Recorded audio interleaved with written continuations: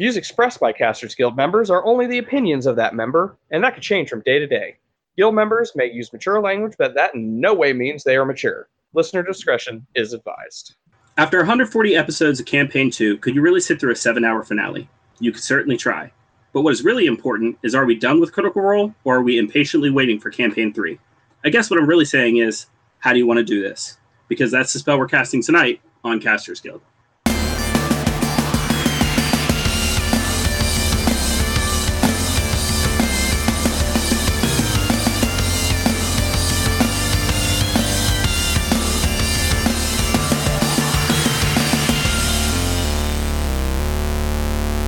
Thank you for tuning in to tonight's episode of Casters Guild. I am your guild master and victim of the Matt Mercer effect, Rick Perry.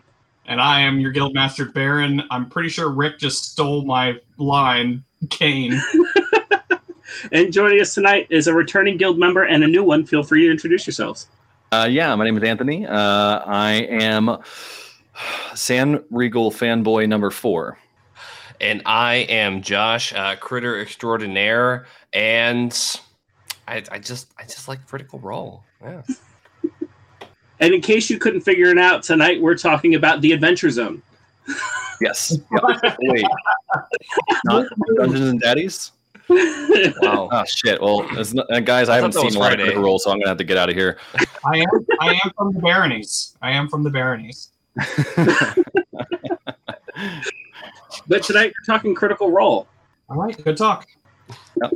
So, guys, good job. Yeah, just as a heads up, I am 3 hours from finishing Campaign 2. I am like halfway through that 7-hour sit down. I was literally watching it before I logged on here. So it's a trek. It is a journey. I watched it. So I never watch it live. I always watch it the Wednesday before an episode comes out. But I couldn't help myself. I watched the first 3 hours up until break, and then the next day finished it.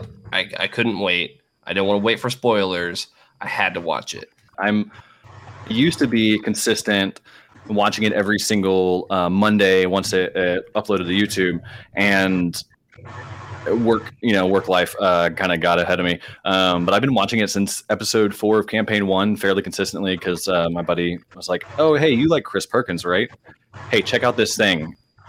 I've been watching since all the cringe production, and now that they have their own studio and all this, it's great. It's been a great ride to kind of watch them evolve with their company from just being like, just this little thing that they probably thought were going to fail, but they're like, whatever, we're going to give it a shot, until like what it is now after the Kickstarter of a multi-million-dollar animation campaign.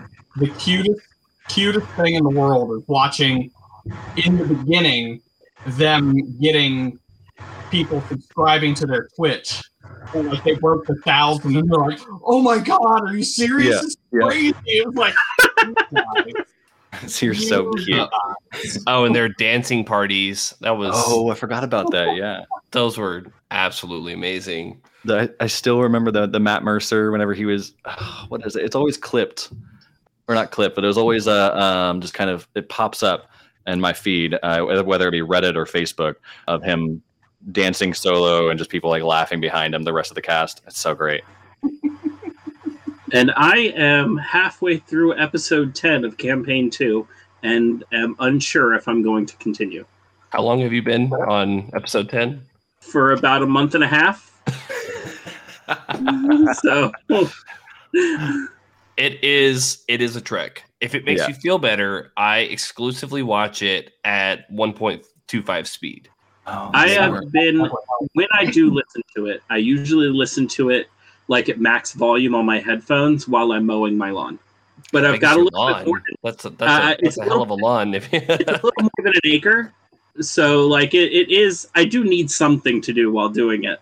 And once I ran out of episodes of Acquisitions Incorporated, I began listening to Critical Role. So I don't know. I'm mowing my lawn tomorrow, so maybe I'll actually finish episode 10. I usually listen to you guys whenever I'm doing yard work. Aw. I guess it's a good segue, Acquisition Incorporated, because I mean, really, that's how they kind of paved the way maybe not them, but like that group really paved the way for Critical Role to kind of be a thing, right? You know, they're the ones that are like, yeah, sure, we'll give this a shot. 5e just came out. Let's give it a try. And then, you know, them, and then Adventure Zone. Hold on, did Adventure Zone come out first? I think it started back when they were still in 4th edition. Oh, did they really? I didn't. Yes, I thought they started. No, the whole thing with Acquisitions Incorporated was Mike Krahulik. Mike Krahulik had never played D&D before. And Jerry thought it would be a really cool idea to record his experience, start playing D&D. Yeah. And since they got Chris Perkins as the DM, there were even a couple times when they were kind of halfway advertising 4th edition products through the campaign of Acquisitions Incorporated. But that was back when it was just like a podcast. Like there was no VOD, there was no video, there didn't record it, and like there were no live shows, like it was just a podcast. Now, once they actually were playing it like live on stage and like recording it live, it had switched to 5th edition by then. But Acquisitions started 4th edition. Well, Critical Role technically started as Pathfinder. You know, whenever they started recording is when they were just switching to 5th edition. So that's why whenever you listen to, you know, campaign 1 versus campaign 2, they're still just like, I don't know what I'm doing. We're figuring this out, guys. Like, obviously Matt Mercer had like a hand on it, but everybody else was like, what's the them trying to like say like, oh, what's this skill? What's that skill? And then like, oh, I think that's investigation in this one. Like, what's the, you know, because I mean, that's the kind of the situation I had when I was in 5th edition or going to 5th edition too, because I went from 3.5 and I went over to Pathfinder. We started my home campaign with Pathfinder, and then we went over to 5th edition as well. And so like trying to find the differences of what this is versus this, it's not that big of a difference, but like there's definitely a small learning curve. Well, terminology is a small learning curve. The overarching use of the game is a fairly large learning curve. But on the other end of the spectrum, like it's a lot easier to understand, I think, after you get past that little hump. I agree. 5th edition is definitely, I'm not going to say watered down. I'm going to say streamlined version of D&D for people who have never played D&D before. As someone I started with Pathfinder, and then I played 3.5, and then got into 5th edition. It was definitely easier to learn. 3.5 and Pathfinder are crunchy, and I love it. Like, you can make exactly who you want to make, but I feel like you can technically still do that with 5th edition. It's just more based in the roleplay aspect. Yeah, and I think it makes it better for like creating content like Critical Role did. Is the 5th edition just, I don't know, I just think it does it better. I mean, this kind of, they did a lot better with what 4th edition didn't do well with. They tried to make it very content oriented because they made it like a video game, but really, I really like the way that 5th edition does it. And I really think that Critical Role couldn't have done as well as they did if 5th edition didn't have that kind of streamline of ability and make it so it's so easy for their new fans to kind of be able to not only just consume the content, but then go out and get the content, play the game, and then immerse themselves further in that community. Yeah, I've said it before, and I'll say it again. 4th edition was a great miniatures game. Yeah. That being said, I say that from a place of love, because I really started playing Dungeons & Dragons in 4th edition, and I still love 4th edition. I will defend 4th edition till the day that I die. I will die on this hill. I'll take the blame for that one. And I'm still waiting for the day that, like, okay, Baron, what do you want to do on the podcast? And he goes, all right, you're going to have 2 hours where I'm just going to demolish 4th edition, and you have to defend it. But yeah, it's a great miniatures game. It's not good for telling a story to somebody who's watching. If you were to do a Critical Role style campaign or something like that for 4th edition, you would have to have a camera on a miniatures map with a very clear indication of where everyone is and what's going on at all times. And it just wouldn't go over as well. I speak from a place of ignorance when I say that I've never played 4th edition. I'm not going to say I've only exclusively heard bad things about it, but that's the reason I went from 3.5 to 5th edition and just skip 4th because I bought into the negative hype. You can absolutely change my mind because I have no real opinion on it, and I'm always willing to learn. I skipped it. If you love playing Dungeons and Dragons for the story, then it's probably not for you. It's like it's got its place, and I love it for what it is. But if you're already in 5th edition, I mean, it says a lot. Like I said, I love 4th edition, but my Sunday game that I run every Sunday is 5th edition. You know, it's still 4th edition basically isn't Dungeons and Dragons. I mean, like it's got all the same characters and all the same names and stuff like that. But it like I said, it's a great miniatures game. Hey, listen, if I can still be a murder hobo, fuck it, I'm down. Oh yeah, you could definitely be a murder hobo in 4th edition. It's almost built for it. Yeah, I think that's most a campaign too, right? I mean, it's murder hobo with emotion. They have Jorhouse. More emotion. Yeah. What? I had a question and I can't remember what it is now. Shit. Yay, tangents. Yeah. We'll just edit this out in post, right? You know, unless I think it's funny enough, and then I'll just leave it. Yeah. You know, I'm gonna follow that up with something completely off topic. Yeah. I'm just now noticing everybody here has an amazing beard. I'm just like, oh, look at that mustache, though. I mean, you got it. That's the only thing I can grow, so I can at least do that right. If I learned anything from Dexter's Laboratory, it's the beard on the inside, not the beard on the outside that counts. You know what? That speaks to the heart. And let me check.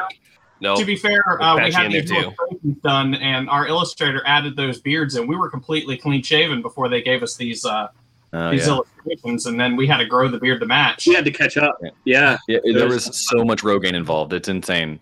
I saw the receipts.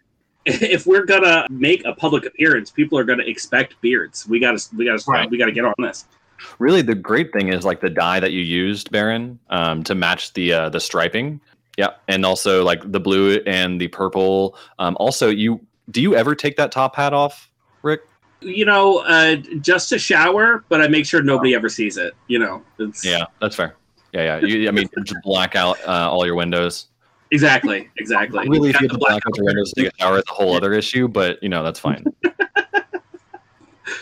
Fun fact: did you know that Molly Mock was actually not intended to be a second campaign character? Okay. No, I was not aware. So it was in a D&D Beyond interview, and Taliesin was saying that he was actually thinking up that character in case his first campaign character died, Percy. Oh, that's cool. Well, It sure is unfortunate that it was Molly Mock who died, though. I mean, I guess not unfortunate because it made great story. So really makes me wonder, how much of this did he kind of have, Matt, how much did he have kind of planned out for the second campaign? Because really, I don't know, he does it really well and make it sound like he had the whole thing planned out, which really, I don't know, I could definitely off the cuff come up with some really great things for my campaign. I think I heard them on record, like Taliesin, say that, none of that was planned. But at the same time, I've run games before, and I've had players who want their characters to have a dramatic death, and we play it out. We have things. It may not be planned. It may not be scripted out, but there could be a plan. Be like, okay, if you really want to go over and play Caduceus, then we can go ahead and get rid of Molly this game. We can make Ashley Birch feel like shit and move on. She's so adorable. She is. Yeah, I'm not as caught up as two of our members here. I'm at the Yasha and Bo love fest. That's about it. Oh, yeah. Mm-hmm. That was the ninja fight. Yeah, hot dogs in action. Yeah, hot dogs in action. just wieners flying everywhere. Which reminds me, my favorite episode. I'll say right now, I haven't watched near enough of the first campaign. I haven't been a fan of the first campaign. I love the first campaign. Their characters grate me. They're all the horrible people. They are, and that is the point of campaign 1. And Taliesin himself said that nobody was supposed to like Percy. Percy's just a shitty person, and everybody just loved Percy. So yeah, I get it. Yeah, it's like what Friends, the show Friends. They're Friends. All, yeah. I mean, they're all terrible people. Like you're not supposed to. You're not supposed to like them as people. They're just supposed to entertain you. I disagree. I agree that Friends are all terrible people. Joey, they wrote the show. They wanted you to like those people. They wanted you to like they thought they were likable. It is very later that people realize, no, they're terrible people. Now, Always Sunny was created with the intention that these are all terrible people. Recognize that they are terrible people. Now enjoy the show. You know, that's probably why I don't like Always Sunny in Philadelphia. Yeah, man, I also like The Office. Is Always Sunny in Forgotten Realms. Yeah. God, that's funny. I hate it. I see Anthony spacing out right now. That's cute. My favorite episode. Because you brought up the Love Fest. My favorite episode is when Caleb introduced the tower. That was good. It was so good because I live for shit like that. When I'm a player and when I'm a game master, I live for shit. When people make stuff like that, or they want to better the world that they're living in by creating something like that, like a town, a house, like design your house, design your home. I love it. I took it a step further and started building terrain, and it's been a downhill struggle ever since. Right. Yeah, I know. I can definitely agree. Whenever Liam just pulled out the list, it's like, okay, here's what it looks like. Fantastic. I think my favorite episode is probably campaign 1, the beach episode, where they go to the beach and Tyrion Darrington rips off the patch from his cloak and locks the 2 hounds into Vex and Percy's room, and they just shit on everything and just tear everything up, and it's just this wild, crazy, absolute spontaneous moment of just pure chaos and hijinks, and it's fantastic. Always Sunny, yeah. And I think that's what I loved a lot about campaign 1 is that it was filled with those moments, especially with people like Scanlan and Grog in the mix. Like Scanlan drinking the love potion, it was like even Matt Mercer just tore up his sheet for the night. It was like, well, I guess we're doing this now. It was just nobody could have expected it to go down like that, and yet it did. And he was just like, okay, cool, we're doing this now. And now Scanlan's trying to fuck Percy. I think that for me personally, I think that Critical Role has not only just been a great way to consume like very like engaging content, but as a dungeon master, it's been like, oh man, this is a great way to. It's been great inspiration. That being said, and this is a terrible thing to call it, but like the Matt Mercer effect is definitely a thing, and something that I've also suffered with when I first started, but like after like watching Critical Role for the first 24 episodes or something, tried to pivot my dungeon master kind of, I guess, style to that. And while there's definitely things I've picked up that have consistently been a great addition, I guess the negative impacts, because like, first of all, my players never asked me to be Matt Mercer. And I know a lot of players that would have after, watching Critical Role, but you kind of like get down on yourself because you can't off the cuff tell these amazing intricate stories, or your prep work isn't nearly as good, or like, your encounters aren't nearly as like deadly, or they don't have that same impact. But it's like, it's a hard thing to get through. And once you realize like, oh, this is a game, like that whenever you get to that point, I think it's just really like you stop treating it like a job, I guess, is where I was getting to. Like, don't use Critical Role is to, what was it? Critical Role is to D&D like porn is to sex. You watch it because it's great, but like you're not getting with those people. I have masturbated to Critical Role many times. Yeah, I mean, fanfic's great. You're trying to make? I think it's fine. Oh, okay. Yeah. Who needs fanfic when you have imagination?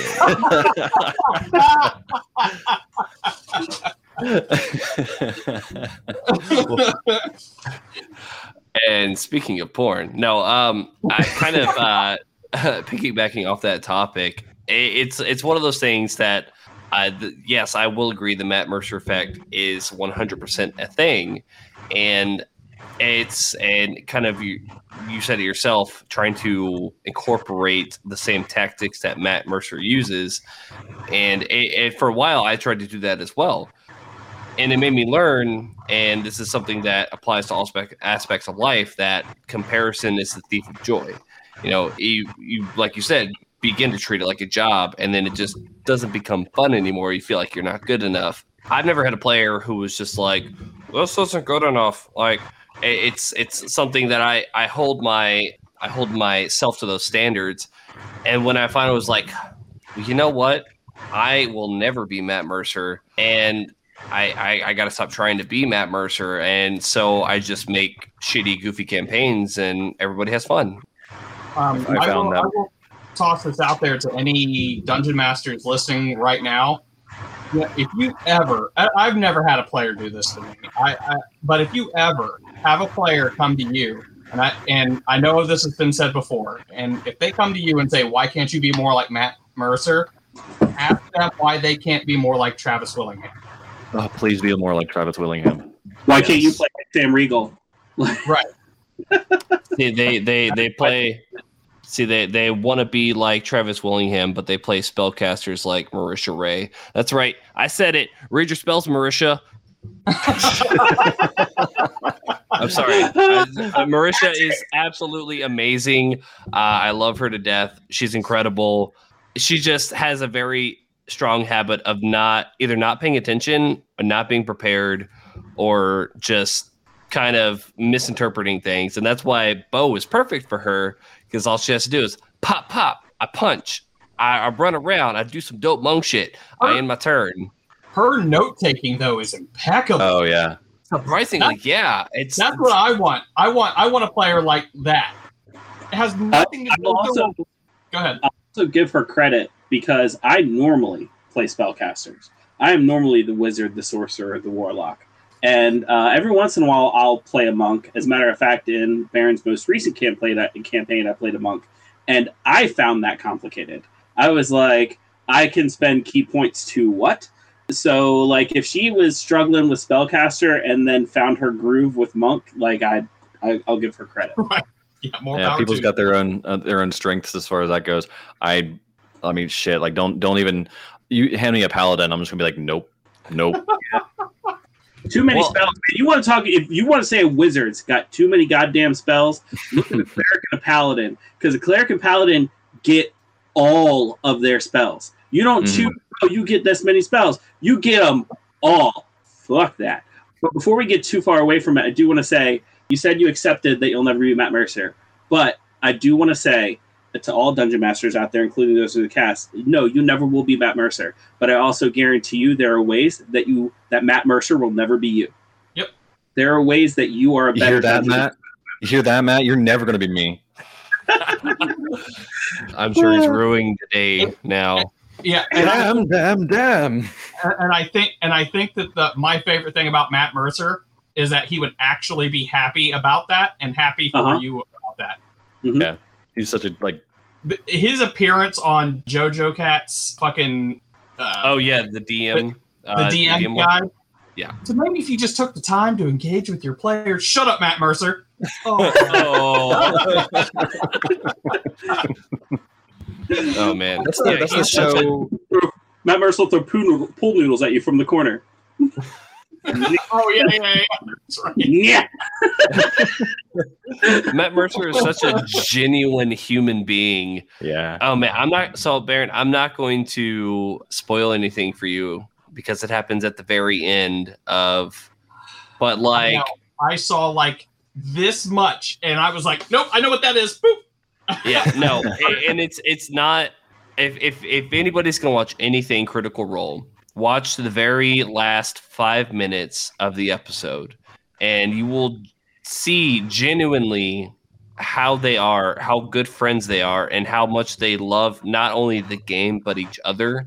This is why I watch Critical Role, because it's all genuine. They're all just hanging out, having a good time, and making lots of fucking money. Yeah. That was the thing where you were talking about earlier about how, if it becomes a job, it starts to not be fun. Well, a lot of the benefit that these guys have is that it literally is their job now. Mm-hmm. They can take the time to put into preparing, like Matt can take the time to put into preparing these campaigns, and he has Dwarven Forge backing him up and throwing minis at him, and he has all, they all have, they all have D&D Beyond and all the books. They have Wizards of the Coast. It's like you as a normal dungeon master working a 9-to-5 job cannot hope to have the resources that these guys do. So keep that in mind when you forget to prep and you have to run this whole game improv. Absolutely. And not just that, but they're all experienced voice actors. Like, whenever I'm a dungeon master, my NPCs have like three to four accents, and that's about it. They switch between the two, or between the other two. And then the three, they have both masculine and feminine versions of those voices. And then so like 6 different voices. That's good for me. Yeah, I'm okay with that. And also when I'm in character, I'm not like recently I played somebody with like a heavy Eastern European accent, and so I'm talking like this, and then sometimes God, all right. I have to just like take a break from that for a moment. These people are consistently keeping it up, and it's that's why they're go ahead. It is. Yeah. If anybody hasn't done this yet, go back to the first episode and watch it again. You'll see how much Knott's voices change. I mean, Taliesin. That was like Irish, right, or something like that, or like some who Knott. Yeah. No, Knott was like it was straight out of Monty Python, British woman. Yeah, okay, played by Michael Palin. From someone who's still on episode 10 can confirm. The voice accent is completely lost, by the way, eventually. I've been working on all of my Chris Sabat voices, so now a bunch of my characters sound like the Wish version of All Might and Vegeta. The Wish version? Yeah, because, I'm not a voice actor, so... Well, even just to kind of co-sign on what you were saying, Josh, is they not only have they just been experienced voice actors, but they've also played these characters. Not the characters that they're playing Critical Role. They've also done that, but they've played like hundreds of different characters over all the acting that they've done. So really, they have that experience of playing, immersing themselves into this character, into this the character that they're acting or they're portraying, right? So that is their job. It's something that they've done for decades, and they can easily go into it and easily kind of immerse themselves into their character. Whereas, we do it, maybe one, if we're lucky, 2 times a week, and do it over either like beer and chips and that's the other thing too you bring up is like, it's easy for them to immerse in their character. They still voice act. So what's a better way to sell themselves to still voice act than this show that is on every Thursday where they do this accent? Mm-hmm. Absolutely. And I honestly, speaking of their voice acting, I remember when I found out that Travis Wilmingham was Colonel Roy Mustang, I was like, oh, yeah. Crazy. Dude, I lost my shit. I was like, no fucking way. That was me when I found out that Liam was Gara. That was crazy. I don't know. I've been watching JoJo's Bizarre Adventure on Netflix, the new one, with my son every Saturday morning cartoons. And finding out that Matt Mercer was JoJo was kind of awesome. Mm-hmm. I think that's crazy. Yeah, well, not in the original one, the new one. I think it's season 3 that he's JoJo. Oh, really? I thought it was the entirety. No, because like the thing is, there's different JoJos. Like he starts voicing him, I think, when the stands start. Like he is the JoJo that has Star Platinum. Got it. So you meet his grandfather, who is Joseph Joestar. Mm-hmm. He was the first JoJo in season 1, and like he was like voiced by an entirely different character. Gotcha. So, full honesty, I'm also chasing a toddler around whenever watching these, so I guess I totally missed that. Yeah. And, no, it's fine. JoJo is crazy enough on its own. Like you don't have to, even if you had your full attention on it and missed it, that's okay. Yeah, I missed that. I just thought he was some sort of like immortal being that was just lived through time or something like that. And I know this is a supreme tangent, but if you watch that series long enough, you find out that JoJo has been like there's always been a JoJo. Like as long as time is existent, there was a JoJo. And you find out that Jehovah was a JoJo. Wow. Yeah. So, wow. Mind blown. And yet somehow I'm not surprised. I'm not either. That whole show is fucking clown shoes. How did we get here? Oh, Matt Mercer. Right. Yeah. Curse you, Matt Mercer. It's hot. I was playing you guys familiar with the Infamous games? It's like yeah.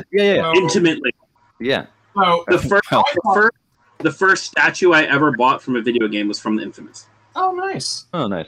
So I was recently, because I didn't even know that they made like another sequel kind of thing where it was a woman that was the main character. So I'm sitting there playing, and I'm like, man, she looks really familiar. And I'm like listening, and I'm like, man, she sounds really familiar. Is that Laura Bailey? I'll be damned I was like just sitting there looking at her after I figured it out. I was like, God damn, she looks just like her. Yeah. They've been in a lot of great video games, haven't they? And then wasn't there like the Pillars of Eternity that had its own Critical Role thing too? Yep. I haven't played it, but I've heard it's really. I think actually I got it from Epic Games. I just haven't been able to play it yet. I have both of them, and I have barely played them. I played some of the first one, and the second one, I was like, I need to play the first one, so I started playing the first one. I was like, okay, I'm bored. Yay, ADD. Yeah, I mean, I was between work and attention deficit and everything else in this digital era. It's kind of hard to sit down and consume a video game like you used to. Yeah. Yep. You're not wrong. I do try sometimes, but I use streaming as an excuse to play games now. Like I'm getting through Subnautica, but I mean, would I if I wasn't streaming? I don't know. Yeah. Also, like having kids kind of kills it for you. Really, like children are dicks when it comes to like wanting to have fun. Wow, thieves of joy. Can't relate. The whatever Fey deal I made for my kid, it's working out for me in that regards. Yeah, Spawn's pretty great. Yeah, I would not have played as much Fall Guys if not for Spawn. Oh, I mean, I feel like he's a pretty good comic character. I don't know. I wouldn't credit him too much, but So, what is your? I'm going to take over the question or a question for a second. Charity events. Critical Role does a lot of them. What's your favorite? Because mine is the Stephen Colbert Red Nose Day. I have not sat down for all of that, but it's not that long. Like it's like an hour or less. Yeah, I made it through like the initial like character creation. Yeah, I just my favorite thing about that was just Stephen Colbert's face the whole time. He just was so enraptured. He's like a kid in a candy store. He was captivated. I kind of have a hard time believing, with as big as a Lord of the Rings fan as he is, that he's never role played before. Oh, he used to be a huge D&D nerd back in the day, but yeah, he he's a he just probably doesn't have time to do that. Right. But I mean, like Josh was saying, he was so fascinated with the whole thing. I was like, is this his first time playing? Yeah. Maybe 5th edition. Probably, yeah. Oh, but yeah, absolutely. Yeah, no, he's definitely role played before. I think of it as a time where you haven't been able to play in a while, and you're finally getting to play, and then surprising, like the DM just goes above and beyond in every single aspect. Oh. You're like, this is what D&D is supposed to be. Obviously not, because everybody has a different version of D&D. But I feel like Matt Mercer creates the best cookie cutter version of D&D, or of what D&D aspires to be. Yep. Right. Speaking of, I saw this meme like a couple days ago. That's how every great story starts, right? I saw this meme a couple days ago, and it was saying, okay, so the realistic version of the D&D movie has to be, whenever if somebody in the party dies, they have to make a new character and then just take over, and it's the same person, but nobody says anything about it. Yeah, exactly. And all of the NPCs are played by the same person as well. And I thought, I was like, look, if that's not what happens, the fans need to rise up and take control and just make that movie happen. Yep. Right, Matt Mercer. That's why I said, like, just get Matt Mercer in there playing the NPCs. Yeah. Oh, Jesus. That's a great web series. Yeah. Dear Critical Role. NPC Man? Huh? Have you seen the web series Epic NPC Man? Oh, yeah. I love Epic NPC Man. That's what I was thinking whenever I saw that meme. I was just like, oh, man, that'd be really good. But they just play the same character, kind of. I think there's a couple that switch, but... Yeah. They just did a piece of long form content that was really, really good. Did they really? Yeah. I wish I could remember the name of it now. What's the Fisher's name? Like, the yeah, Morden. Balin. Thank you. Balin. So it's like Balin's Trail or Balin's Track or something like that. Of course it is. And like it's just Balin like stuck on his like little track going around, and then a player comes along and uses a recruit feature to put him in his party, and it forces him off his track, and he doesn't know what to do. And like he literally can't say anything other than "Morning, nice day for fishing, ain't it?" But they tell this amazing story. Like if you like Epic NPC Man, you haven't seen it, please go watch it. Like I forget how long it is, but it's good. Which thinking about voice acting and stuff like that, that actually makes a lot of sense. Like if they had that recruit feature in an actual game, but they never recorded any more lines for this NPC with the voice actor. Oh man. This lazy game developer. Yes. It's called Balin's Route, and it's 37 minutes long. Oh, God, I might watch that tonight. Is that on YouTube? Yep. Okay, I might watch it tonight. Yeah. It's okay, so it's Viva La Dirt League. I fucking love them. They're amazing. So I will it is on my to watch list. But yeah, I guess in terms of charities and stuff, they just started their own charitable organization, didn't they? Mm-hmm. Like actually in charge of running that one.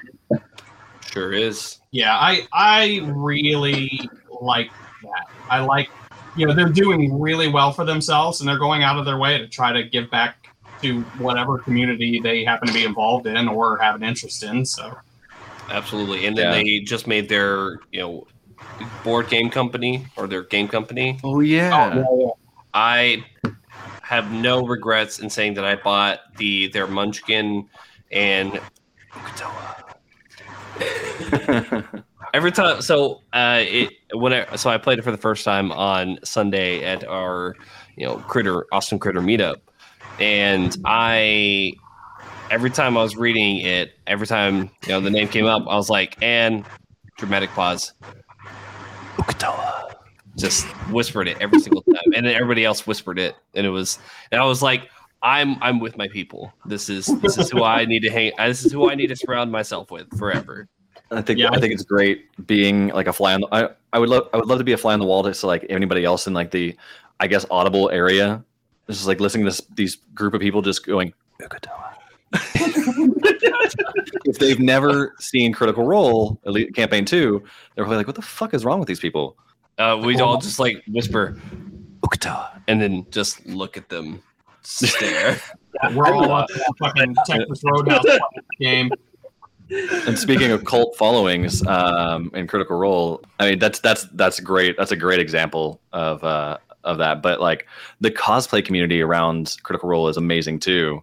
Just like, I mean, I've met just in our small little bubble here in well, I don't say small, in our bubble here in Austin, some amazing cosplayers that have done great work. And like I don't know, when I think of cosplayers, like the amazing work that they do, I don't think of like, oh yeah, that person might be my friend, or like I might know that person like, you know, fairly well.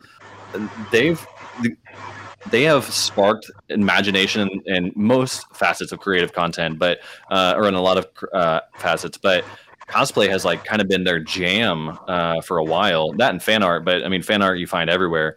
But like I've met people that are like, oh, I got into cosplay because of Critical Role, and then it just kind of exploded from there. Actually, that's the fan art. That's how I met Astafoles, the one who did our profile picture. Oh, awesome! I met them doing Critical Role art. On TikTok. I followed them and they followed back, and it was just like, oh yeah, I love your art. They still haven't put any in for the submissions, and so sad. Well, I guess they'll have to wait a little while. A little bit. But the best thing about it is that had art on our stream before Critical Role did. So Yeah. Oh yeah. Yeah, take that, Matt Mercer. Take that, Matt. Damn it! I was gonna say the same. just everything. You know, you say we did it first. You can't be Matt. Anthony. Take that, Matt Mercer. I feel like right now his ears are ringing, or he just like sneezes. He's like, some fool is cursing me. before the Who end of dares summon the Mercer? before the end of the episode, one of our guild decrees is going to be fuck Matt Mercer. His video chat just pops up over here. It's like, "Oh, Matt Mercer would like to know your location.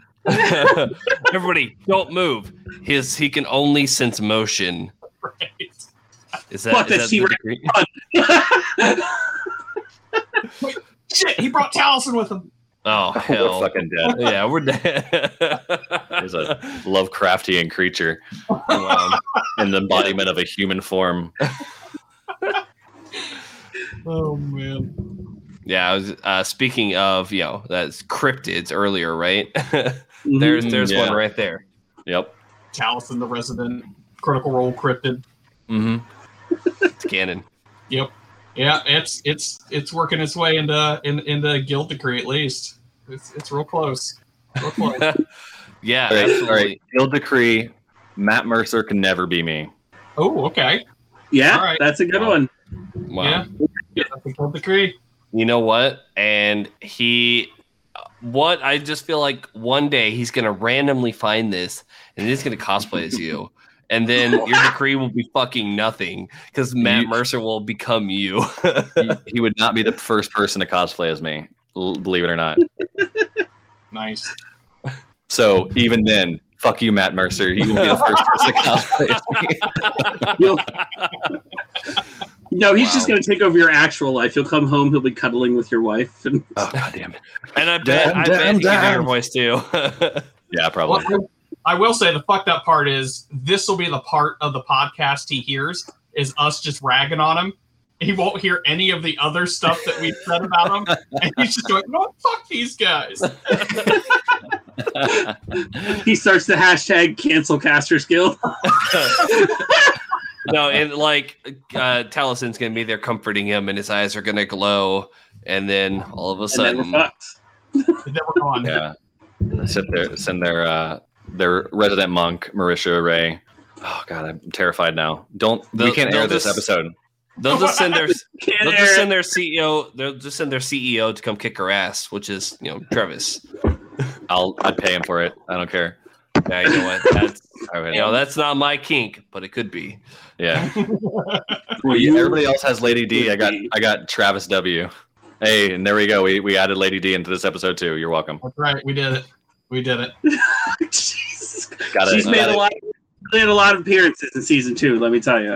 If now nothing, I need to see Travis Willingham cosplaying as Lady D now. look, I got Photoshop. We can make this happen. Hey, look, I've got a fly swatter. We can make this happen. Okay, hold on. I don't know if I'll leave this in or not, but I am currently going to share a screen with all of you.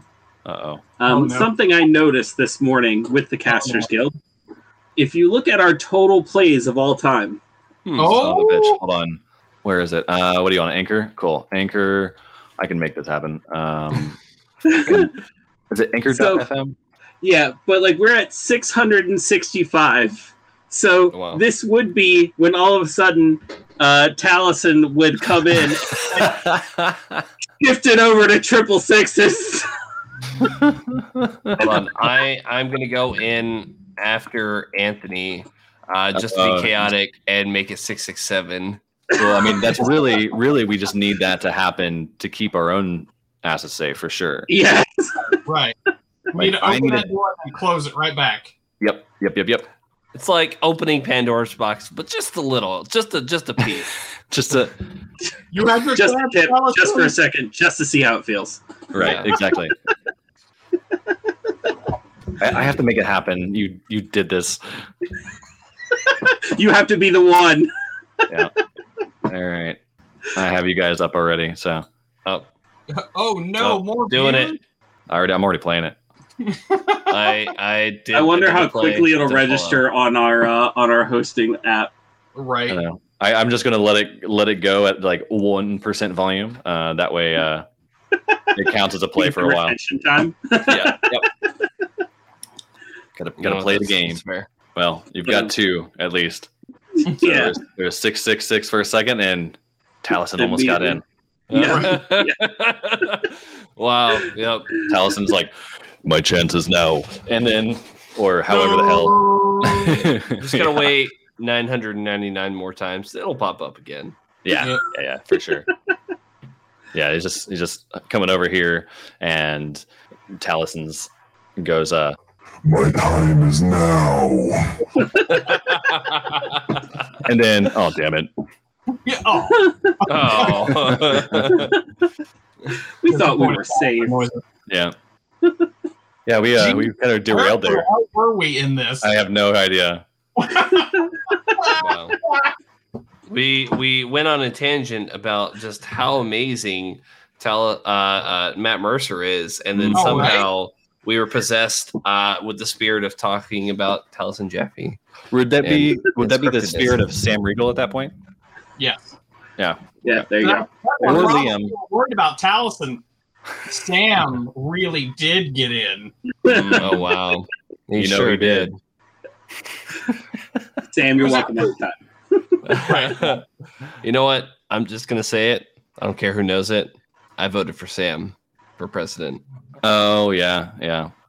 I think I don't care who knows it. I think I did too. Actually, I I can't know, remember. That was 2020 ago. Like that was Yeah. there's Yeah. like So I- long. So long. a month of that year felt like a whole year itself. So I was 16. My I didn't have a beard. my dirty little secret is that I didn't vote because I live in Tennessee and I know how the Electoral College works. I don't know anything about your governor, but we have Abbott, so Yeah, Yeah. I mean, the And Ted Tennessee Cruz. governor is not far off, but I mean, Arizona voted blue, so that's the thing that happened. yeah, But now okay. he's not going to side with Democrats on partisan issues because he's like, well, they should all be nonpartisan. I'm like, you realize where the fuck we live, right? There's no such thing as like nonpartisan in the United States politics. Doesn't exist. Speaking of Sorry. politics, Let me take my soapbox. And throw it. speaking of politics, I think that Critical Role has always done really good at the political, like kind of a lot of D&D that I've experienced has been very big monster in front of you, go kill it, collect reward. It's kind of like, the jam, but like a lot of things that I guess DMs and players just kind of shy away from is like the political intrigue of, I guess, just like living in some kind of world like this. So you don't really talk about like, the back end kind of, espionage of assassinating this dude that's in line for the throne. So his by the next in line or something like that. I mean, that one's actually more likely, but like the political like repercussions is more. Love it. Yeah, I live for that, and I suck at playing it or like running it. One of my biggest campaigns was a character decided that she wanted to be a wood elf princess, and next in line to be the arch druid. And then she decided to run off away from all of her responsibilities because she was set to be married to a prince from the High Elves in order to create peace between the High Elves and the Wood Elves. But then she ran off and decided not to do that because love conquers all. And she ran off with her half-elf boyfriend. And because of that, war. So, they had to deal with all of that. And, I got some backlash from the players at first because they're like, why are you punishing her for running off with her true love? And I'm like, I'm just doing what would actually happen. Deal with it. I'm not saying that what you did was wrong or the wrong choice, but, there are consequences. Yeah, Absolutely. You chose Troy, that you just fight for it. You really just did Troy in the Forgotten Realms. Yeah. You know what? And speaking of High Elves, I'm just going to say it. I don't care who hears it. Fuck the Somerset Isles. That's right. Fuck you, High Elves. White Concordant was bullshit. All right. The White Tower Concordant. Fuck you. Weren't the High Elves in Critical Role? Wait, no. Who was that? That's an Elder Scrolls. No, I know, but the Vexen. Vex and Vax, yeah. Their father was some fucking douchey politician, and they were half elves. But they were in the Feywild, weren't they? Or did they? Yeah. So essentially, whenever all that shit happened with Chroma Conclave, their Elven city was like, "Yeah, no, we're piecing out to the Feywild." That's right. And yeah. so when they were in the Feywild, they're like, "Oh shit! Hey, look, there's our dad's." I can't remember if they went there specifically looking for. No, because I think they went specifically for the bow. For the vestiges of divergence, and so it just happened to be like, oh shit, hey look, there's our dad's city, let's go say hello. Oh hey, I grew up there, why is it here? Yeah. I'd love to live in a world where your house can just there's trailers. I don't know, would that be magical trailer at that point? If your trailer could teleport to another plane of existence. Depending on how much time you have, really, what is driving except for teleporting? I ran a Changeling the Dreaming game with magical trailers. Jesus. Let's not even go there. Changeling the Dreaming was just you want to talk about clown shoes. Oh yeah. And we're not even getting it into Mage the Ascension. Oh, that's actually the first role-playing game I played. Wow. So I had this random thought, and of course it was a thought that I would have. So imagine you're in your city, and you're like, all right, cool. It's fucking. I'm home by myself. The wife and kids are gone. I'm a fucking get it on. And then all of a sudden you're about to hit the climax, and then boom, you're in another plane of existence. Get no more internet. It's just gone. It's like, well, fuck. How am I supposed to? Is that not just a wild magic sorcerer? It depends on how high he casts that level spell. Really, does he have a choice? It's wild magic. Yeah. Well, at that point, then we're talking about wild magic barbarians who, every time they rage, get an actual effect instead of a chance of an effect. I just love the idea of every time there's some kind of emotional or hormonal response to anything, climaxing. That'd be fun. I'm gonna make a character off of that someday. It's going to be for one of the one-shots, Baron. Okay. So basically, you finish and then turn into a potted plant. Oh, yes. Boy. Yep. And it just... you just hear... And so what you're saying is every time you come, you soil yourself. Oh. You can leave now. That was good. Yeah, it's really. These puns are really growing on me. Oh, god damn it! How much pot did you smoke? I'll tell you about it here in this leaflet. Oh. All right, we're branching off here, guys. We really need to get back to the root of the issue. Okay. Oh my god. That was subtle. That was nice. Yeah. You know how I do. I hate it. Elementary. Were we talking about Critical Role somehow? I think so. Point in Hey. time. Yeah. Hey, let's keep it on topic. What about that Henry Crabgrass, huh? No, consent, Oh. please. Yeah. And, actually, that reminds me of a thought that I had earlier that was kind of relevant to a topic that we were talking about, which I don't exactly remember the topic, but I like that, especially in Campaign 2, Matt Mercer makes everything inclusive without focusing on it. So he has androgynous characters, gay characters, trans characters, wheelchair-bound characters, but He it's actually ended up being one of my favorites too. The I can't remember his name, but the dude in the wheelchair. Oh, Yeah, how fucking cool is he? man, I also there it forget is. his name. Allison, no! No! Cue it up, Anthony. Cue it up. Oh shit. Fuck. Damn it. Where did Any he listener- go? For any listeners who don't know what's going on, are all You fools. You have summoned me. it's 666. Wow. And as Jerry Hawkins might let you know, that's the number of the beast. Is it? Oh, I didn't know that. Yeah. Brock Lesnar? Brock Lesnar, no! Oh my god! Have you seen? Have you seen the? I think they were TikToks, and it was the dude from Modern Family. I can't remember his name. And he's like, "I'm so angry, I'm gonna punch the next guy I see." And he like goes over a little bit. And Brock Lesnar's right behind it. He's like, "Gosh damn it, Brock!" Like he walks away. It's me, Brock Lesnar. No, No. don't try to fuck with us. But to kind of reel it back in, I know. You can't reel it back in after Brock Lesnar. No, that's my new ringtone. Are you kidding? And now for something completely different. Jazz hands. Well, I mean, What were you gonna say?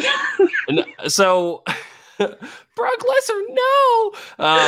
Yeah. So I just love how inclusive he makes it. And without focusing on it, because that's always the thing. Especially now with it being Pride Month, every fucking logo now is going to have rainbow stripes, and it's focusing on it. It's like, haha, here's this beacon of how progressive we are. And so I found it awesome that he just included it without focusing on it.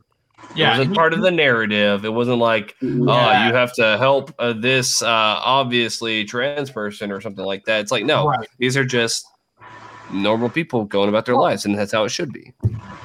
There's been a few times where he's just introduced the character, and they would ask, "Oh, it's like, what do they identify?" Or he's like, "What are their pronouns? What are they?" He's like, "Oh yeah, well they're, he, she, or they just."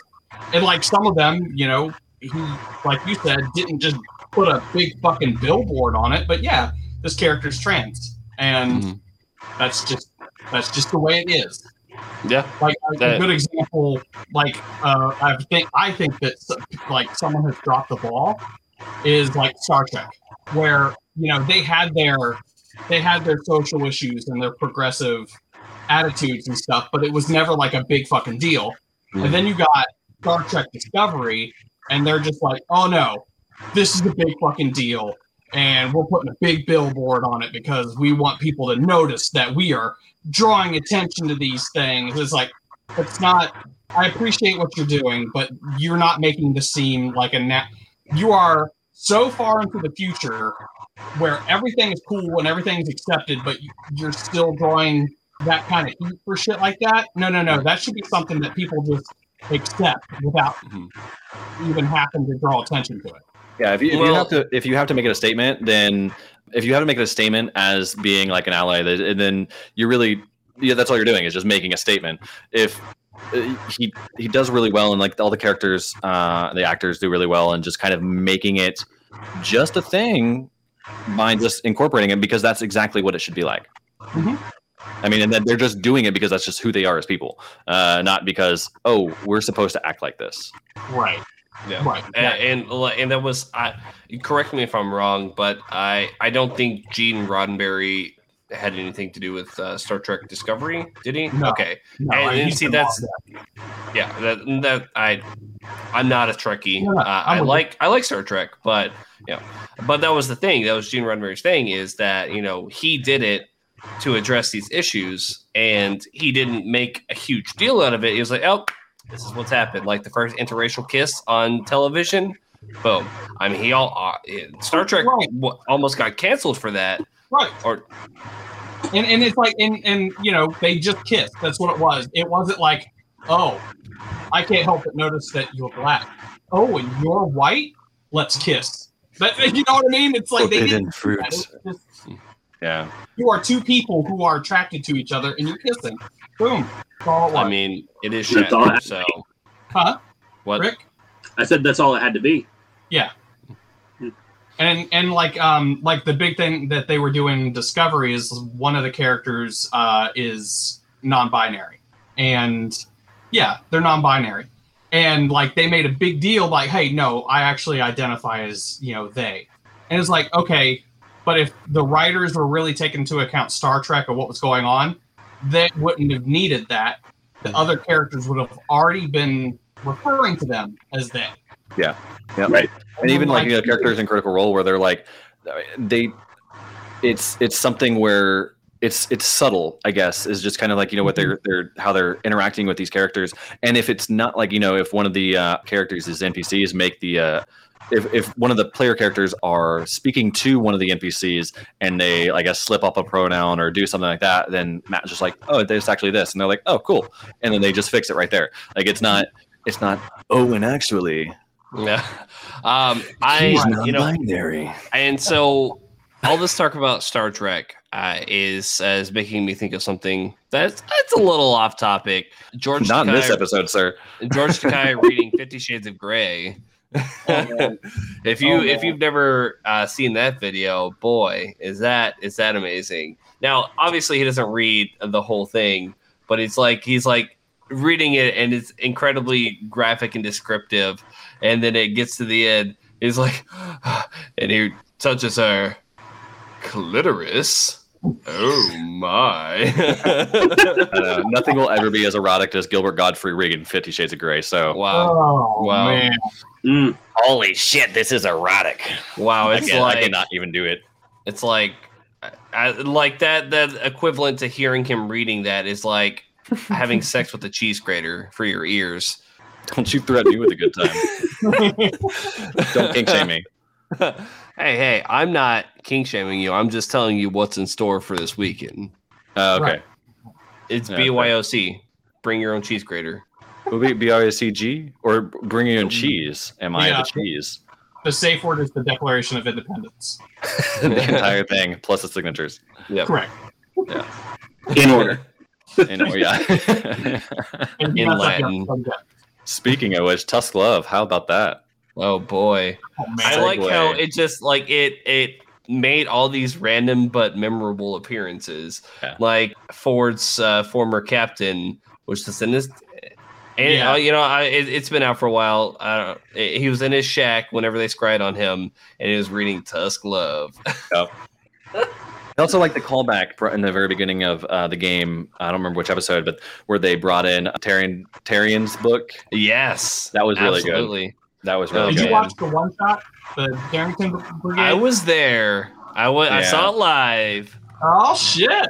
I was supposed to go, and bills. I had to sell the tickets, but I was Wow. super upset. Yeah, and then like, COVID happened like 6 months later, and I was like, son of a bitch. So I've never been to Gen Con, but probably not this Gen Con, but the next Gen Con, I'm gonna go. I'm gonna see me some fucking Critical Role live. Yeah, I want to go to Gen Con next year too, as long as, depending on what we do, because usually we'll go to the Mothman Festival for my daughter's birthday, and it happens the exact same weekend. So we'll see how it goes. And I don't know why, but the Darrington Brigade one shot really kind of ties into my big desire for the third campaign. I have an overwhelming need for Travis Willingham to play Luke Bernardo. So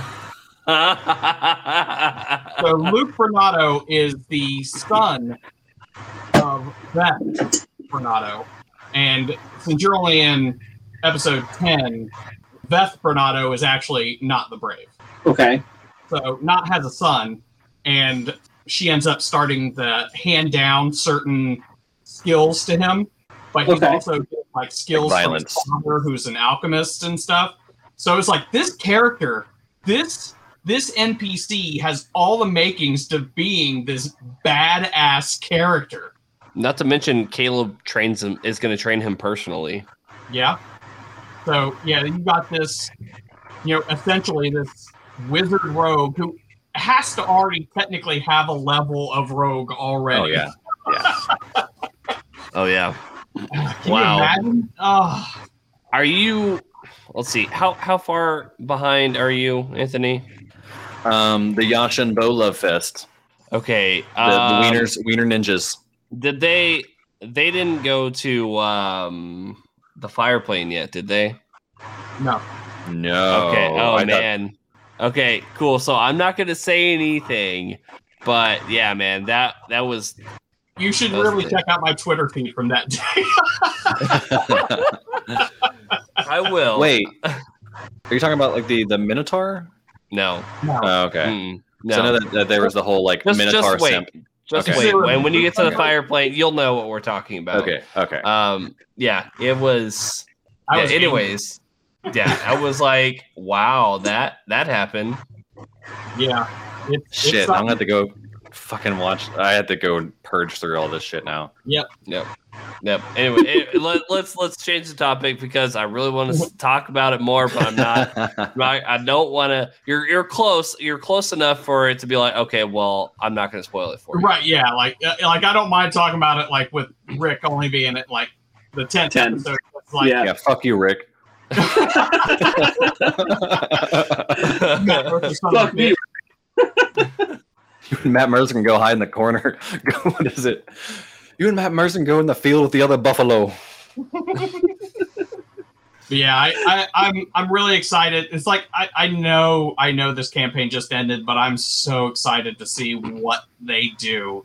Yeah. Like I almost hope they do like a like how the football season has like a draft and like they do their draft and then it goes into the football season. I want them to do a fucking pre-season fucking episode where they're like building their characters. Session 0. Oh yeah. Or session 0, or I don't even mind if they don't do if they don't televise the session 0s because all of them are going to get a session 0. Right. But even then, it's like just. But I don't know. I guess. Where do you think it's going to take place? I hope it's in Vasselheim. That'd be awesome. Yeah, that'd be kind of cool. What they should do is do the same thing they did with Orally and have everybody decide based on, I think it was like, it was a charity drive where they were trying to, like at a certain like numbers, they got unlocked something new about like what was new about Orally, I think. And it was Louisiana turtle guy who had bagpipes installed on his turtle shell. That was fantastic. It all makes sense now. Was that? That's how he got designed? Yeah, it was some sort of like by the fire Matt Mercer in a silk red robe drinking wine, and Brian made his cameo. It was great. I watched like half of it and I was like, all right, this is fun. I'm done with it now. Again, attention deficit disorder. Like I can only watch this. Bored now. Yeah, pretty much. Whatever will happen with campaign 3 with how successful the books for like the Tal'Dorei campaign setting was and everything like that, I'm sure it'll be something they can make a book out of. Like be it a campaign or a new class. Book was amazing. Yeah. I mean, like it's Sounds straight great. from the mind of Matt Mercer.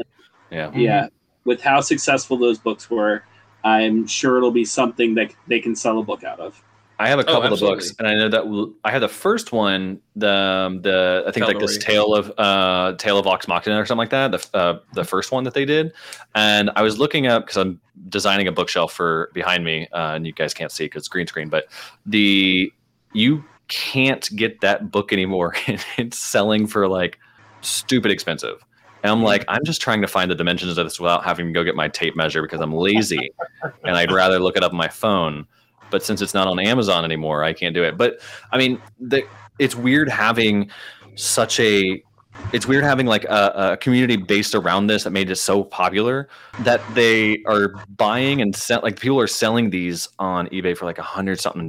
When I bought it, I think for like less than maybe $35 with shipping, and that was like a long time ago. But I mean, they were still doing campaign 1 at that point, so I'm not going to sell mine, but it's nice to know that I have a no longer in print kind of book, a collector's item, if you will.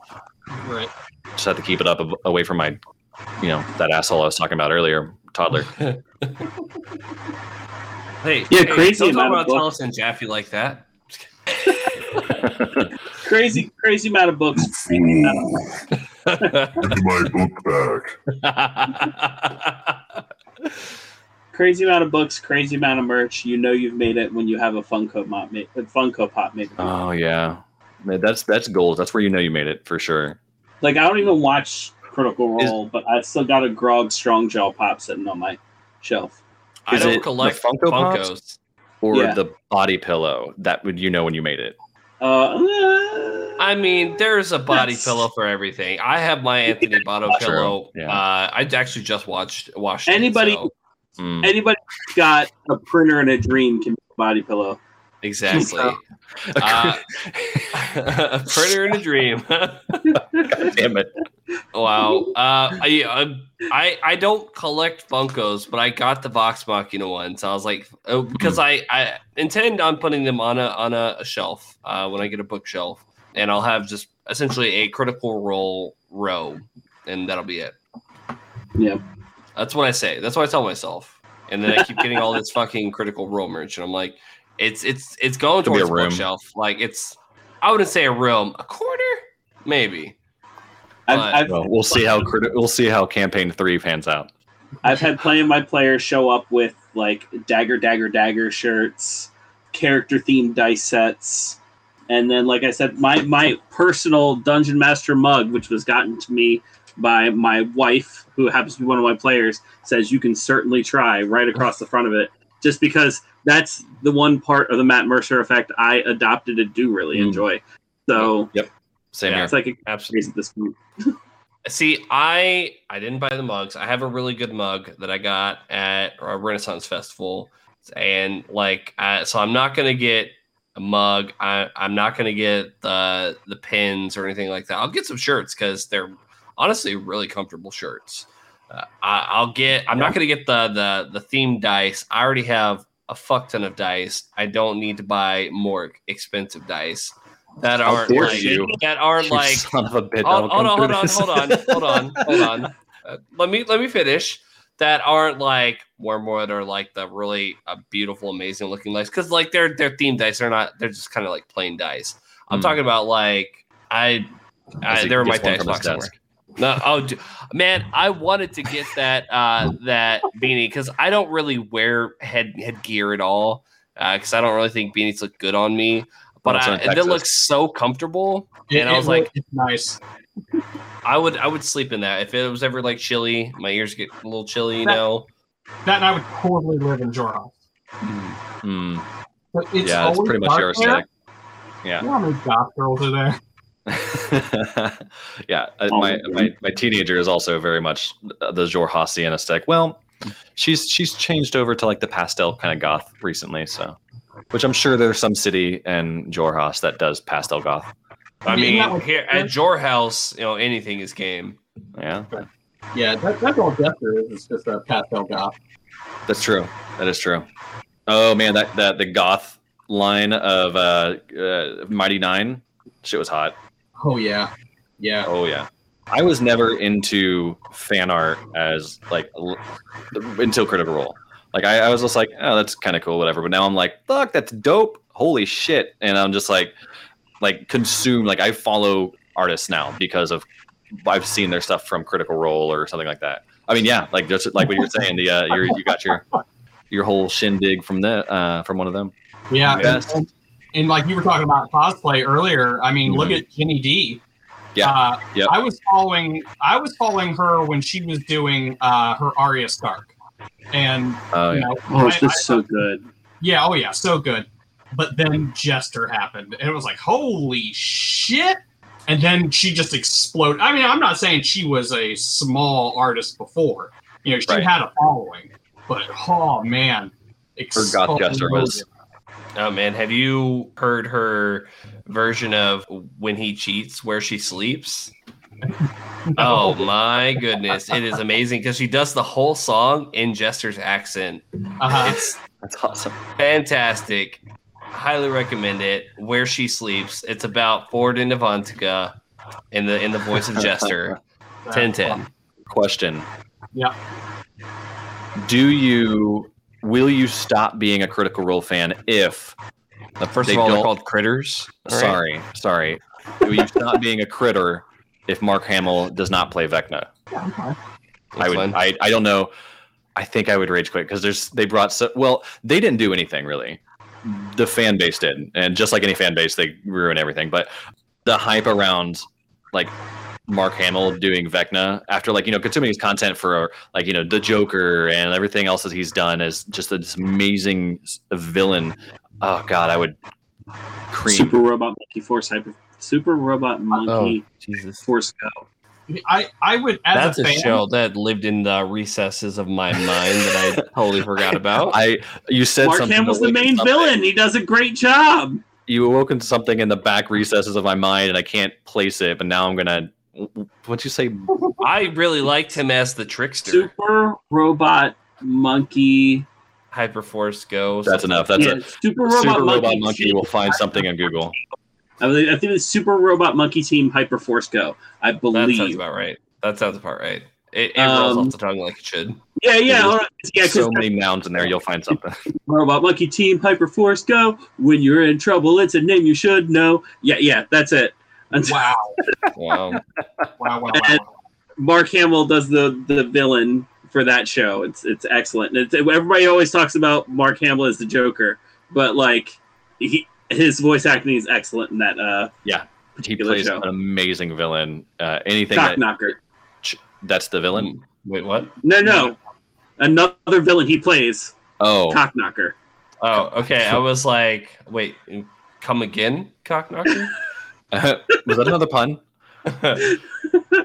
It's funny. The first thing I mean- remember him in after Star Wars was Guyver. I don't know what that is. It's a Japanese manga anime that they turned live action, and it's like super violent.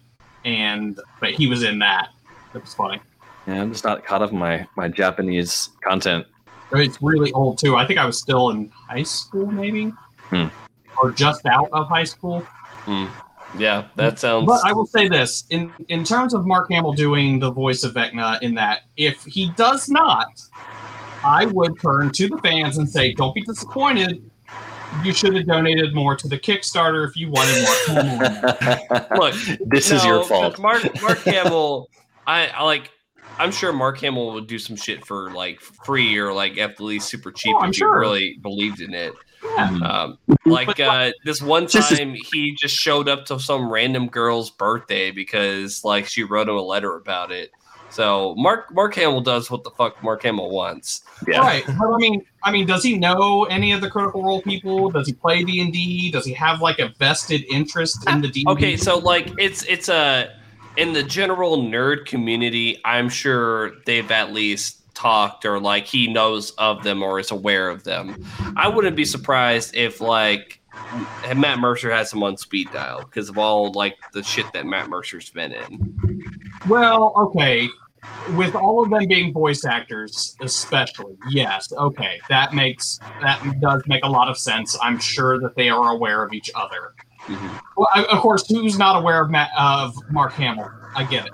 But yes, I'm sure that Mark Hamill has probably been in a project that one of them has been in. Matt Mercer, Undoubtedly. Of course. Matt Mercer voiced Luke Skywalker in Star Wars Battlefront 2.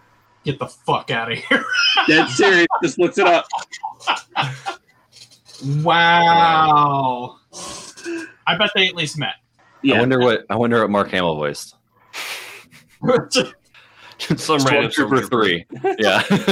It's like Daniel Craig as a stormtrooper in one of was it The Force Awakens? Or The Force Awakens, everybody was a stormtrooper. Yeah. Like, if And they're there's also- famous, they were a stormtrooper. yeah. Oh, wait, who are we talking about? Are we talking about who Mark Hamill was in Force Awakens? No, I was talking about Daniel Craig being a stormtrooper. Oh, yeah, because Anthony said he was probably a stormtrooper number 3 in Battlefront 2 or something. Gotcha. Yeah, because Mark Hamill was he was robot bartender in The Mandalorian. Mark Hamill was. I believe it. Yeah, Mandalorian also did the same thing where they And Simon Pegg was the Force fucking Awakens. Mhm. yeah. which one And punched according Yoda? to- Baby Yoda? What? One of them punched Baby Yoda. What's somebody famous?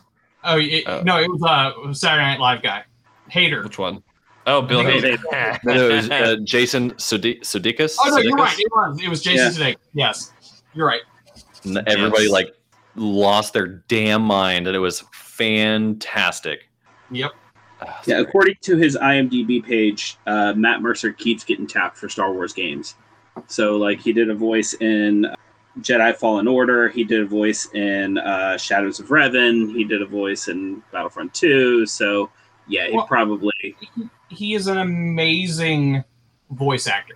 Yeah. Amazing. So, I mean, they're all great in their right, but I mean, out of all of them, Matt Mercer and Liam O'Brien, they are prolific. The range that they have. I mean, you know, I love Sam, but Yeah. he's my Langelo. But he's also more musically oriented than voice oriented. Oh, yeah, oh my God! The story behind their current theme song. Okay, I'm not up to date with it. Lay it on me. He essentially did it in like a half fucking hour. Mhm. Like, he did a new theme song. He was like, "Okay, give me a little bit." He came back like a half hour later. He's like, "Okay, I kind of got something going," and like he had the whole thing done, like wrote out, and he did the song for him. And he's like, I was thinking we could get this person to do it. And it's just like, what the fuck, man? Yeah. Yeah, well, I mean, There's he's also two beautiful things about Sam Riegel: his amazing talent and his amazing mustache. I think I'm gonna say a smile, but man has a smile that can encompass the sun. Yeah, that's true. But speaking of Liam's voice talents, his whenever I'm pretty sure it's Liam. Whenever they're on Talks Machina and they have a question from Cuttlefish, and he goes, "Cuttlefish." So every single time they say Cuttlefish, he goes, "Cuttlefish." And I feel like somehow that's how Travis Willingham spawned Macaroni Samsonite. Yeah.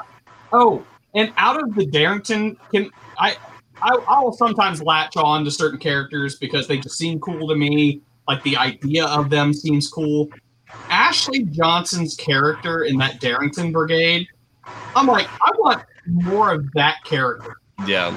How badass of a character is that? Oh man, she came out in that fucking zoot suit. Oh, that was hilarious. Yeah. It was amazing. I love Ashley Johnson because she usually just plays like really nice characters, and then when she like turns it on, she's like, "Oh shit, am I Switch?" Right. I'm yeah. in danger. Protect my virginity. Ashley Johnson Actually, has no. gone bad. Oh. Oh no! Yeah, but another a really awesome concept from that was Marisha Ray's character, the bard, had like the phonograph and just like And she talked like an old-timey newscaster. Yeah, I like how it was like showcasing like this stuff, but in the future kind of stuff. The Owlbear I thought was definitely a parody character, but then it's like you look at the build of that character, it's like it was terrible. That fucking worked. So I hate you for making this. What? Oh yeah. Because he was it was a barbarian monk or barbarian rogue. I think it was. I'm not gonna lie. I think it was 3 things. Yeah. I think it was a barbarian monk rogue. Okay. Yeah, that was a Frankenstein character. He did just enough in each class to get the features that he wanted. Mm-hmm. And to be I think he was a totem barbarian, and his totem was the owlbear. I was like, oh, no, that's cool though. Why don't? It's like everybody's like taking bear or wolf, and it's like, no. Take fucking no! I am totem a of the duck. Yeah, I was gonna say everybody knows the best totem is the totem of the duck. Oh man, what was his name? It was what was his name? Not the actor's name, but the character's name. It was like Gaynor or something like that, or something. I thought, I don't know. Man, it was John Hader, but I can't remember. Hold on, I'm already here. It was gay something. I do like the idea of it was Lionel Gayhart. Yeah, Lionel Gayhart. There we go. I do like the idea of there being like it's a barbarian, but he uses like happiness and joy as like he goes into a rage of joy. It's like okay, I like. He just starts laughing and laughing. Yeah. Yep. I think that might have been one of my favorite cameos, or like guest appearances. I was actually going to ask what's your all's favorite cameos aside from John Hader. Who's your favorite one? Chris Perkins. Yeah, Chris Perkins. Yep. Spurt. Yeah. Okay. He was there for like 30 minutes, and then he was like, "Well, okay, bye." Yeah. I think that is more just for like what happened, not because of like who they were, like that what they brought. I mean, really, that is what they brought. But I mean, well, he was literally that was so good. Just a kobold from the book. Even of the shit, it's like, okay, yeah, you're just this kobold. Okay. Yeah. Just a kobold. I think Patrick Rothfuss was a really good in the campaign 1. Was a great addition as actually no, who played Zara? It was Zara and mode now. I don't know. Hold on. Wait. I do have to say that I can't remember her name, but the one that played the Asimir. That's Reading Rainbow daughter. What's her name? Mika. Mika Burton. She's what's his name's? Wow, I'm terrible with names. Yeah, thank you. Terrible with names today. Back on that man's name. I will say one of my favorite cameos was Kari Payton as Shikasta. Yeah, that was real. I do love Shikasta. Really. You should know who Shikasta is, don't you? Rick, do you know who Shikasta is? Maybe. The only I've only had one guest characters that stuck out in my mind. But I don't remember the name. He was blind. Shikasta. That's Shikasta. Yeah. Okay, then yes. Just like this. Cyborg. AKA I did think he was Cyborg from Teen Titans. Mm-hmm. Yeah, I did think he was super cool. Will Friedle. Will Friedle. That's who. Will Friedle, and also Mary Elizabeth McGlynn. Probably some of my favorites from Campaign 1. Oh man, or Will Wheaton in the fucking Will Wheaton curse. Come back for the second campaign. Who? Will Wheaton. Oh yeah. Well, I mean, at that point, they're probably just like, you keep that fucking curse away from your butt. Right, that's fair. Yeah. But I mean, like, if they were all like streaming in, filming it beforehand, he could have. But Twiggy was really awesome too. I like Twiggy. I will say this. I think one of my coolest guests for me was Ashley Birch, but not even necessarily because of her character. I liked her character, but I'm just a huge fan of Ashley Birch. Since Hey Ash, what you playing? Oh my god! I think we talked about that on your stream not too long ago, right? The what? I think we talked about her on your stream not too long ago, right? Oh yeah. Her and her brother Anthony. Mm-hmm. Yeah, I'm happy to hear that Anthony's doing his thing too. I hadn't seen anything he'd been doing, but yeah, he's going strong. That's good. Mm-hmm. If anybody hasn't watched Hey Ash, What You Playing, please look it up because it's hilarious. Great. And you get to see Ashley Birch very much not being Ashley Birch now. Oh yeah. The character of Ashley Birch that she was playing is definitely not the Ashley Birch that you know now.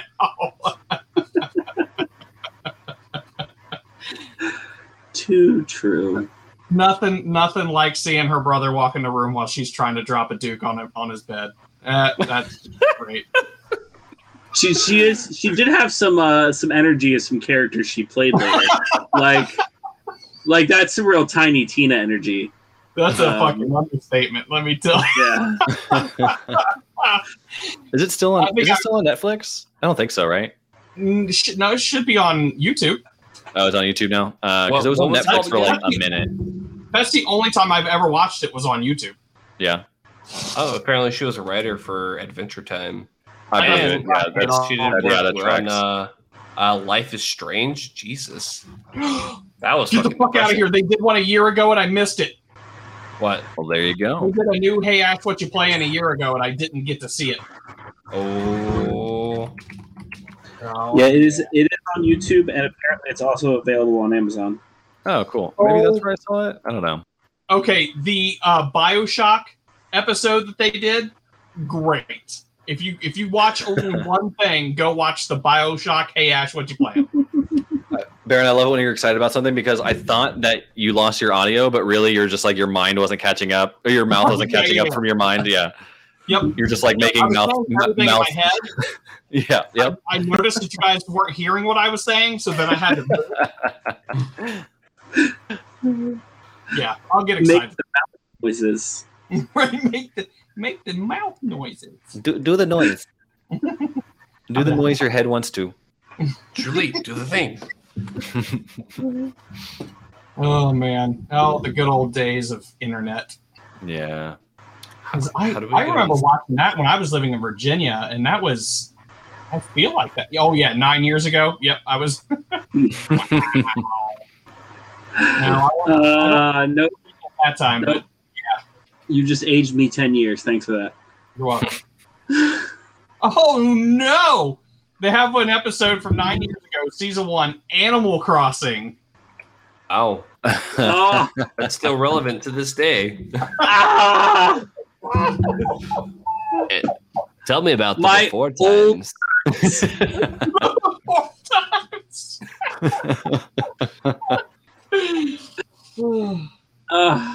Oh man! Back in my day, controllers didn't used to make sense. You just grabbed it and just went with it.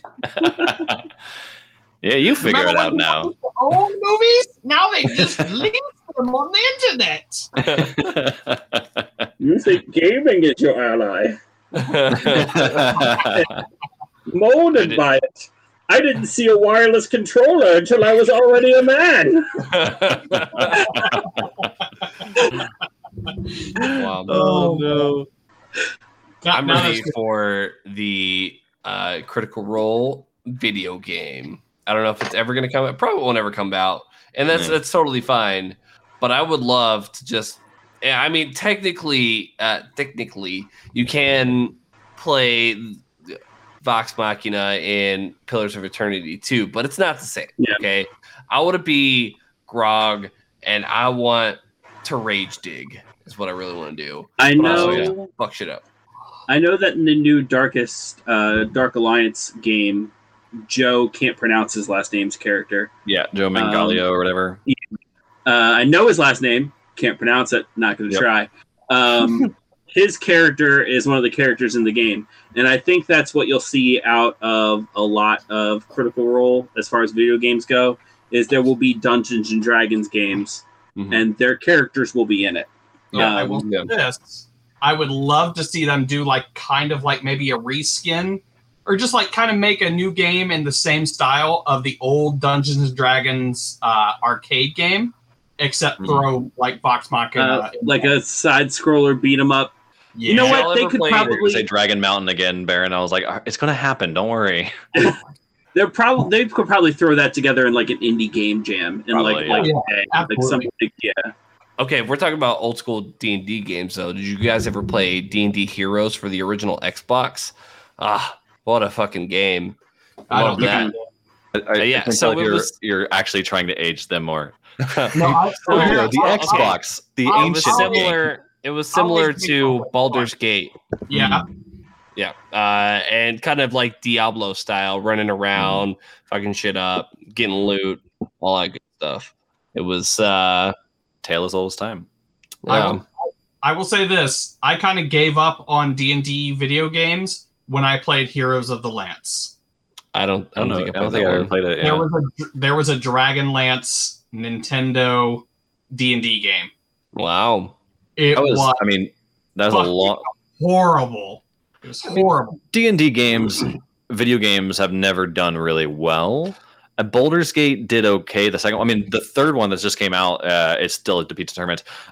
Same with the new the one you were talking about with Drist and Caddy Bree and yeah. all of them. Dark Alliance. Dark Alliance. Thank you. Because I mean, that's a.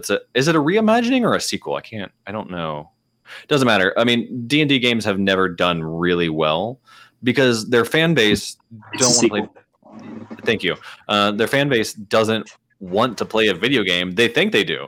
They don't. They need to stop trying to make D&D video game. And they can take the lore all they want, but same with the movies. Like I really hope the movie does really well. I don't have, unless they really go with the campiness. You just blew my mind just you saying that, because it's like, you're right. Any fan of D&D, they don't want to play a video game. They don't want to watch a movie. They want to play fucking D&D.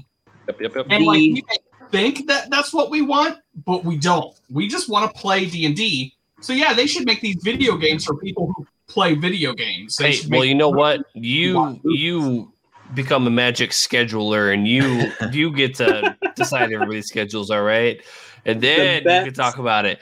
But I will say, should though, that be the video game right there? Is just scheduling, yeah, scheduler of the game. event planning, but just to play like it's just some indie Just trying game to that get you a can get kid. on Steam for free, and you're just trying to schedule as many D&D games as possible around everybody else's schedule. That would be Dungeons and Dragons, a video game right there. Yeah. If I ever Hard make- mode, they're all shift workers, and they work in food service.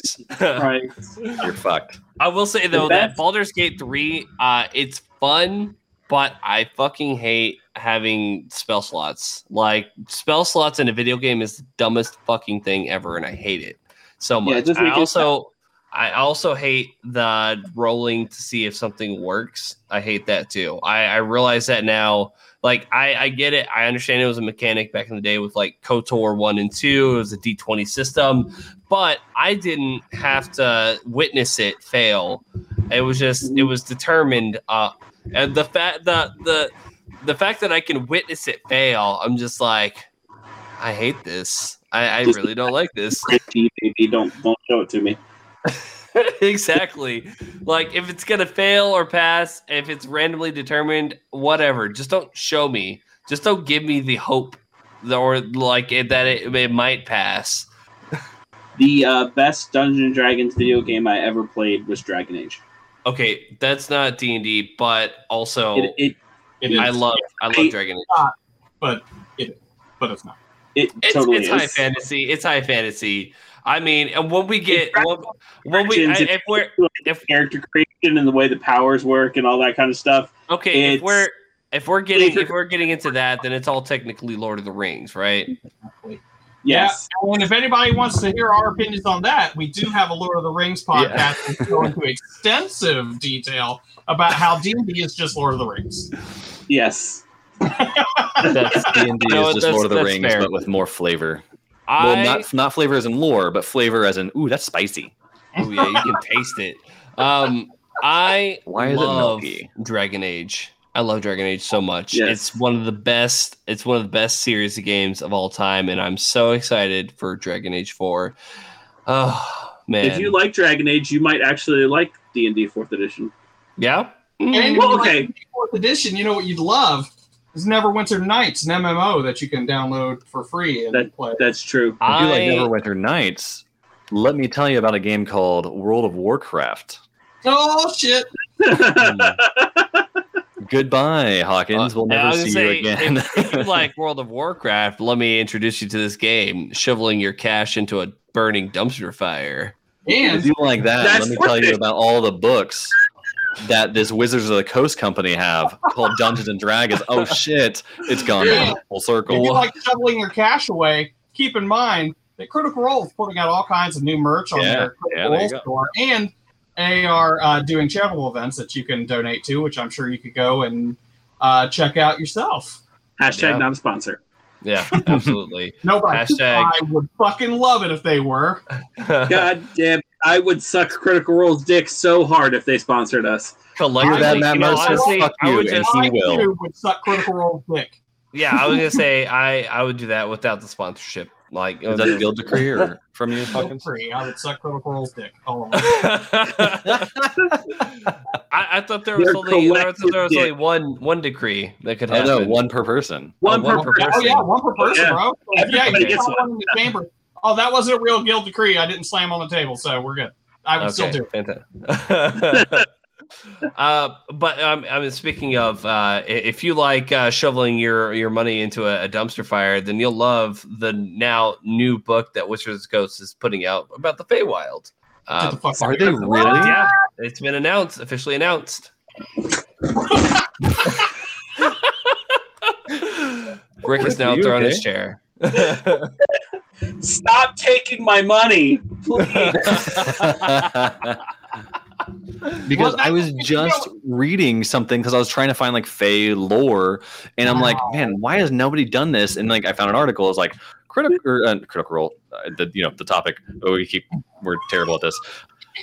They were talking about like Dungeons and Dragons has never done any kind of Feywild lore, but here's some other options that you can use. And I went and looked into these, and I think there's have a ton of things in my shopping cart. Glad I didn't buy them because if this is going to be a thing, fantastic. Shit, when is that? Oh fuck! Hold on. There's gonna be a I'm thing looking about up that now. Maybe that was just for Unearthed Arcana. Hold on. I have to. Hold on. Before I make a real ass of myself, I know it's already been done. It's fine. It is Unearthed Arcana, Folk of the Feywild. But I Okay, mean, Unearthed yeah. Arcana, like that's how Ghost Assault March happened. I mean, all of this. Yeah, Unearthed Arcana is just a beta test. Like it's Yeah, that's fair. give it a. Owl folk, rabbit folk. Though, I mean, look at all. You got that new. So Raven- here's what I was thinking of. They're releasing a new book called The Wild Beyond the Witchlight, which is a Feywild adventure. That was Oh, I mean, that's sorry. also. Still- I mean, I'm sure that's going to be a compendium of some sort. Yeah, I Still- don't really get the adventures because I don't ever get a chance to run adventures for Sure, people. yeah. So, I hell, with- fucking do. You're Well, with gonna the- take more of my money. that I'm actually hopefully going to be running stuff. Maybe I could get some new players and sit them down and actually take them through the adventure books that I have. But the source books that they put out, though, the Ravenloft book they just put out, the Theros book, which, oh my god, I'm still horny over. Tasha's golden of everything. Oh yeah. Oh, God. my Cauldron of god. is the best thing to come out of D&D since D&D. I firmly agree with that. Is it Tasha's? Yeah. And here's the thing, and I'm gonna say it: Rangers still suck. They didn't used to though. They used to be I so I got it. I'm once again. I got to disagree, man. The Swarm Rangers. Look, Oh god I damn it, Swarm Rangers. I played a Gloomstalker Ranger, where the one shot that we were in, where we were in a dungeon. So of course there's fucking no light, or you require dark vision. So I'm invisible to everyone. It was amazing, and I loved it. But the Rangers are generally very situational. Now, Tasha's did add instead of like the favored foe, they now have the whatever that the optional rules for it, which helps it a lot. But Swarmkeeper, I'm telling you, Swarmkeeper is nasty. It is nasty. We'll just have to do a one shot. Where we're all called Rangers? Oops, All Rangers. Yeah. No, I'm down with that. I'm so God down with damn that. it! No, we have to do the Joe Cat one first, where we're all clerics and we're called the Amen. Nice. Wow. I have been wanting to do one shots or even whole campaigns of where we just choose one class. Yeah. Like everybody's Oops, like, all okay, bards. this time we're going to do the all rogue one. But the all rogue one would be fucking fun. Dude, an all rogue one would be, you want to talk about nasty. Like, Man. oh, hey, oops, we're all skill monkeys. Mm-hmm. I call the crossbow We all have expertise in sneak. Everything. Speaking Yeah. of, who do you think's going to be the rogue in the next campaign? Travis. Yeah. Are we sticking with Luke though? Yeah. I mean, that would make sense. Because if He's not Travis gonna be is Luke. going, whoever plays the rogue has to play Luke. Yeah. Sorry, Luke has to be in the next season. Is that your in the next- decree? You know what? Yes. Yes. Guild, All right, say it. Make it official. Guild decree. Luke Bernardo needs to be in campaign 3. Wow. There we go. That's a Said it. player character. You hear that, Matt Mercer? Fuck you. Fuck! Oh, That's a- wait. Yeah, you didn't say as a player character. Wow. Damn it. Curse you, Matt Mercer.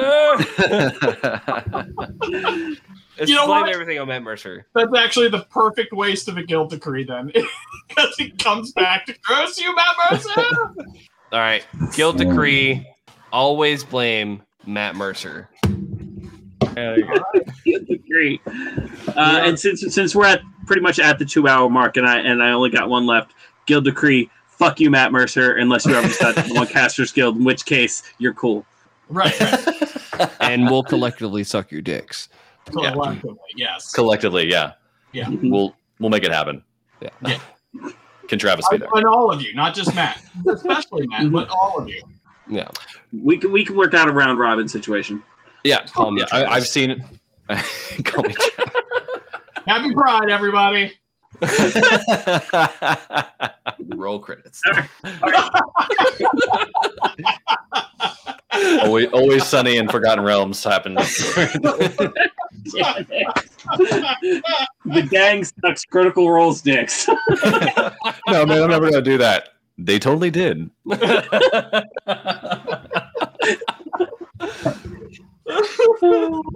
Wow. Can you really top that? Oh, well, Anthony mean- can top anything, but, you know, They You're could dead talk for a to reason. them. Well, you can certainly try. You're Yeah. right. Baron, you want to go ahead and wrap us up? Put a bow on this thing?